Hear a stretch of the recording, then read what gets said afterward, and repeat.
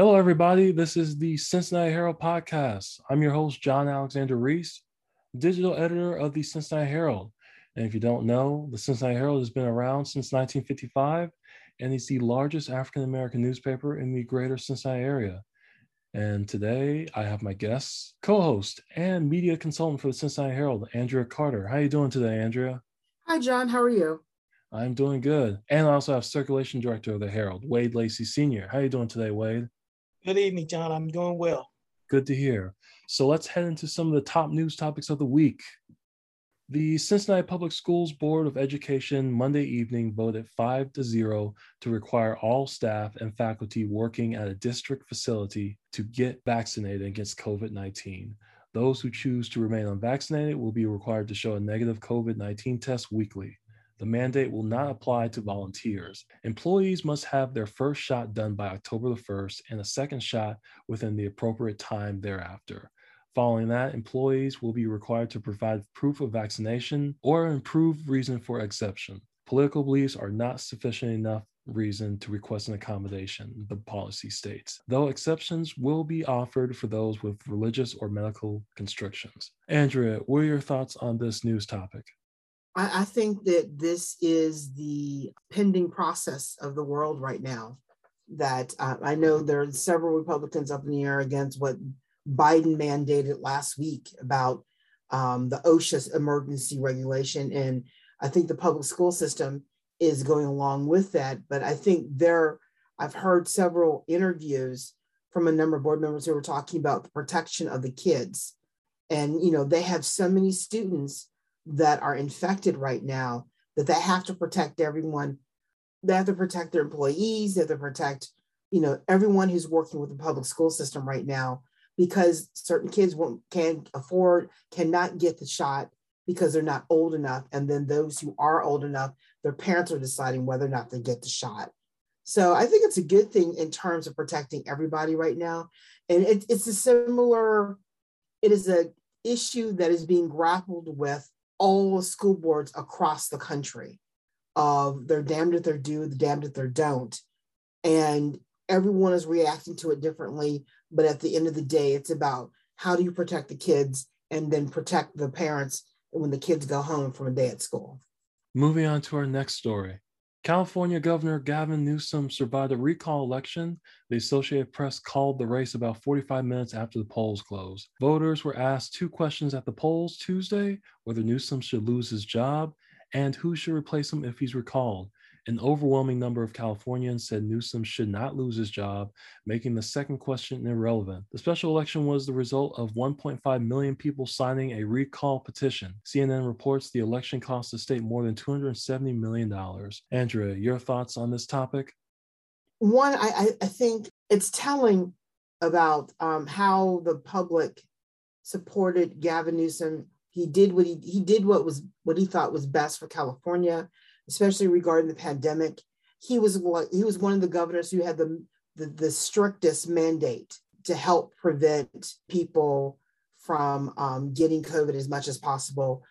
He put in a lot of measures in place that saved a lot of lives. And in fact, right now, California is one of the better states to be in right now regarding the pandemic. I think the Republicans who wanted this recall because he goes against everything right now that they're, quote, are following and believing, I think it's unjust. I think it's telling at the end of the day what the reaction is going to be possibly in midterm going in. Those governors who made the decision to help to make the harshest decisions to save lives, I think at the end of the day will win at the ballot box because people recognize leadership. They recognize a boss. And that's what he did. He made the hard choices, fought against the political system, and won the day. And I think at the end of the day, people across the country will do the exact same thing. And I'm glad he won. Wade, your thoughts on this news story? Well, my thoughts is concerning the whole process of this recount or this process of trying to get this recall. Disturbing to me that just because you can get 1 million people to sign a petition, that you can have a revote. Think of that if that happened with the presidency. They decided, well, we're going to get everybody to sign a petition because we don't like some of the policies that the president has made over the last 3 months or so, and we're going to try to get a recall. So that's my issue is with the recall itself, the easiness of them going through this process and everything. If you remember back in 2005, that was how Arnold Schwarzenegger got in. They did that, and he ousted the Democratic governor that was in at the time. So my major concern is with the process itself. I think it's callous. It's too easy for them to go in and get someone removed that has gone through the whole process and get voted in by the public, and I think it's wrong. You know, Wade, it's something that it's kind of sad to think that people don't like the outcome or don't like what you did, and the only thing they can think of is just to go ahead and recall you now when he has another year of his term before they're going to have to go through this again next year because he's up for re-election next year. So I think it's telling of the mindset of what's going on with a particular voter. And when I say a particular voter, I'm talking about those people who don't like the truth, and they're kind of like spoiled kids, and they're like, no, this can't happen. And they figure out a way legally to get their way. And they expect the outcome to be this way, when in fact, they never take into account voters are not dumb. I think the one thing, the outcome from Trump is that they made the voter in the United States smarter, more aware of the political process. Some to the extreme, some not to the extreme, but you're looking at a smarter voter who's very much aware of what is going on. And I don't think politicians who've been around for a while thinking this way are not taking that into account when they do something like this. And also, it's a horrible way of using our democracy against the truth. My thing is that I can't believe it costs that much money to do this recall election. I mean, that money could have been spent in way better ways. And it's just a shame that this had to happen. And like you said, Andrea, it's like he only had like one more year. They really couldn't wait that long to put a new candidate up. It's really sad. It's sad, but also it's sad to see a political party that is so distorted and cannot accept the status quo.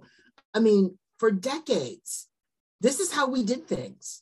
And now all of a sudden, because of a certain mindset has been inserted into our democratic process, if you don't get your way, you're going to do things differently. You want your way. You're not respecting the authority of how things have been done before. And I think it's sad. It's sad to see a political party implode and try all these kinds of ways to hang on to power, hang on to their way of thinking, their quote, their way of life, when in fact, they need to take into account more than what they're doing. Moving on to our next story. City county leaders on Tuesday announced a plan to cover the cost of replacing the Western Hills Viaduct, a crumbling span that supports the traffic of 55,000 drivers each day. They'll vote to make it official next week. Cincinnati and Hamilton County spent over a decade attempting to fund a fix for the bridge, which has in recent years begun to crack and shed chunks of concrete from its upper deck. The plan announced Tuesday will draw the largest share of its budget, $205 million of it, from tax revenue created by Issue 7, a voter-passed tax levy in Hamilton County. The replacement bridge will have 4 lanes of traffic in each direction, plus a multi-use path on the south side and a sidewalk. Construction could start as early as 2022 and finish around 2026. Andrea, your thoughts on this news story? I'm glad they came up with something. I think it's kind of sad that they're using the money raised with Issue 7, but sometimes you have to go to the extreme to resolve an issue. I get uneasy driving the Western Hills Viaduct every once in a while.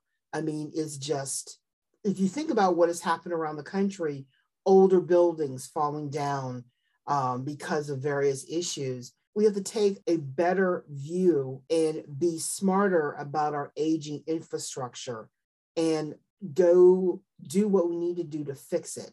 So I'm glad that they found a way to fix this, because it is a key part of our transportation system in the city, and well, I should say in the county. So I'm happy about it.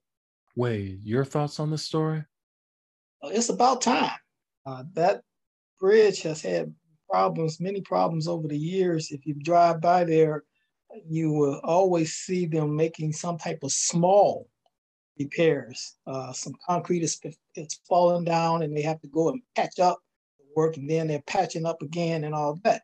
So it's about time that this has happened. Hopefully they can recoup some of that money through some of the federal funds that should be coming through in the coming years. Infrastructure bill that was passed before. But yeah, this is definitely a situation where lives were being put in danger every single day. Rush hour traffic in the morning, and then when everyone's going home. I don't know how people drive that way every day and not have a little fear of something's going to happen, because even though you don't think of the total bridge collapsing or anything like that, but there are so many other things with chunks of concrete falling and being misplaced and things like that, displaced, that there could be so many other accidents and ways for people to be killed with that bridge the way it was and is as it stands today. So I'm extremely happy that they are going to be able to take care of this, and that'll be a problem that'll be solved for many years to come. Moving on to our next story. The Federal Bureau of Investigation has fired an agent accused of failing to investigate sex abuse allegations against U.S. Gymnastics director Larry Nassar. According to NBC News, the firing of agent Michael Langman comes after the release in July of a Justice Department Inspector General report that criticized him and his boss, Jay Abbott, of their handling of the case. Nassar was sentenced in February 2018 to over 100 years in prison after pleading guilty to 3 counts of criminal sexual conduct. Earlier Wednesday, Olympic gold medalists Simone Biles and Michaela Maroney testified before the Senate Judiciary Committee about the sexual abuse they endured at the hands of Nassar. Andrea, your thoughts on this story? I think it's a shame. It's a failing of us. The system failed the gymnasts. I mean, I listened to part of the testimony today that they gave before Congress, and what they endured at the hands of this man is shocking. I mean, our most decorated Olympic gymnast has suffered at the hands of this. She has emotional issues regarding this. The other women who also testified with her all suffered at the hands of this guy. And the fact that an FBI agent did not think enough to do the investigation, or at least look into it fast enough when informed, is kind of sad.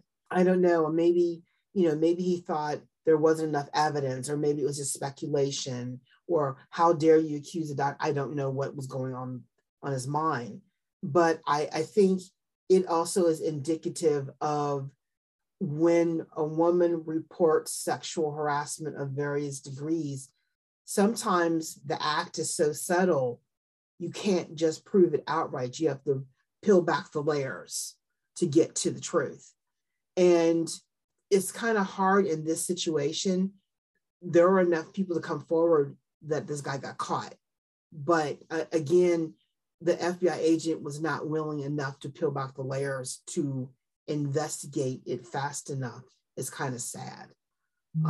I could say some stereotypical things, but I'm not going to go there. So, Wade, your thoughts on this story? Well, I always try to look at the bigger picture as things happen and everything.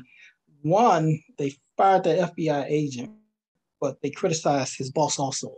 Why wasn't he fired? It's more like a whitewash to me, because it's not just this situation or this particular case or incidents with the gymnast and this coach and all that. It's more of a case of the sexual abuse all over. We forget that similar situations happen not just with the women, but with the men also. And I'll just give you an example. Just a few years ago, 20 so years ago, Jerry Sandusky was the assistant football coach with Penn State, serving under Joe Paterno. And if you guys remember, it might start coming back to you now, but he had formed a nonprofit charity organization called Second Mile, which served the underprivileged at-risk youth. And he started that in 1977. And then we found out later that he was abusing all those boys that was in that program. And that went on for like 15 years, okay? Not only did that go on for like 15 years, but a lot of people knew that it was happening. A lot of people in positions of authority knew that that was happening. But in most cases, this is always, especially when there's boys involved, this is always hidden. Nobody wants to talk about it. That's Penn State. Just Ohio State, just 2 years ago, they did a big investigation where their former athletic and student health doctor, he committed suicide in 2005. But the investigation was for the allegations. He had over 400 people come forth and students that was there who said that he either groped them or he messed with them while they was having the medical examinations and stuff, seeking treatment and all. And these were guys that came forth. And over the years, again, when it's guys, it seemed to be hush hush all the way. Throw it in the background. We don't want to talk about it. But these situations happens all the time. And I think that we make a mistake when we just look at it when it happens to the women, because I think if you put it in that broad scope, then it's something's being said or something's being done, they have to act right away. They've got to find out what's going on and make sure that these people, men, women, girls, boys, whatever, that they are not being violated, and that if they have issues, that they are being addressed. Sugar Ray Leonard, our former Olympic champion, boxing champion, and then world champion, I think, of 5 different weight divisions. He spoke about his situation being sexually abused by an Olympic coach back when he was about 15 years old. So this has been widespread. You can go all the way back and talk about what the Catholic Church goes through with the priest and everything. But again, most of the time, these situations are thrown in the back door, thrown to the side. Nobody wants to talk about it and everything. So we have to look at it in that wide scope and everything, and say, this is what we're going to do, or this is what should be done when any of these allegations come up, that we take care of this right away and we don't let it go, and we figure out what's going on and if somebody should be prosecuted or whatever the case may be. So for my thing with the women, the gymnasts, if you look just a few years ago, it was another coach, similar situation. But again, people just tend to look away, and they don't want to address it. And a lot of times the people don't want to address it because the people that are in the positions to do something about it have their hand in the cookie jar also. So hopefully they'll look at the broad picture and they'll put things in place where when things like this happen, they will immediately have some type of investigation or make sure things are not going like they lead them to be. Well, I mean, basically, we need to change the thinking, or I should say, change the culture of the country, because it's not acceptable when it happens to a woman. It's not acceptable when it happens to a guy. And I agree with you, Roy. I mean, this has gone on for decades, and it's not a comfortable topic to talk about. It's very uncomfortable. It's messy. If you let it fester and fester, it will blow up in your face. And that is what's happened each time. You know, look at Harvey Weinstein. Look at the guy who was human trafficking with the women, and he committed suicide. I cannot think of his name right now. But, you know, we have extraordinary cases and even small settled cases. We even have the Catholic Church where this has occurred, and it's occurred around the world. Somewhere we have to take a stand and change the thinking. This is not acceptable behavior. It should not be hush hush. It should not be covered up. It just needs to be addressed and then go from there. I agree with you, Wade. Something has to be done to change our thinking. And moving on, 18 months after the global pandemic shut down live theater, Broadway is officially back. Chicago, Hamilton, Wicked, and The Lion King were some of the shows that opened back up on Tuesday, September the 14th. Theaters were open to 100% capacity. However, ticket holders to all of these mega hits must prove they are fully vaccinated with an FDA or WHO authorized vaccine, and masks must be worn at all times except when eating or drinking in designated areas. Andrea, your thoughts on Broadway being back? I am so happy. I mean, I love Broadway. I love Broadway shows. They are artistic eye to the world. And for it to be shuttered, it truly does something to the soul when you can't think that, this favorite entity is not there. The fact that Broadway shows came back, I mean, I've been watching on YouTube all the rehearsals that got started and had the emotions that everybody had. Just being in rehearsal to say, hey, we're back has been unbelievable. And, watching everyone wear the masks and sing and dance and prepare and practice and all that type of stuff. I think it's wonderful. I think it shows that New York has gone through something so horrific, but is able to come back. And I know there's still some fear with the Delta variant still out there that they may get shut down again. But I think that they're putting on a brave face. And it's a nice signal that the country's moving forward in this fight, in this pandemic. And that I think that if we all do what we must to survive this pandemic and live with it, we all can enjoy Broadway once again. Wade, your thoughts on Broadway finally being back open? It's good. It's good for the public. It's good for the actors. It's good for everybody involved. I don't know how long this is going to last. Hopefully, they will be able to continue to be open. Same thing with the movie theaters, that they're starting to come back, and people are waiting.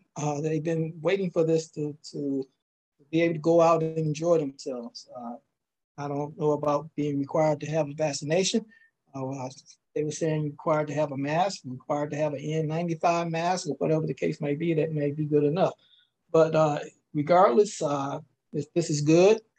Everybody needs to have some type of life, some type of entertainment, some type of way to live, show that they are getting along in life, and things can be better. So I'm excited about this. Hopefully it will be able to continue through the fall and through the winter.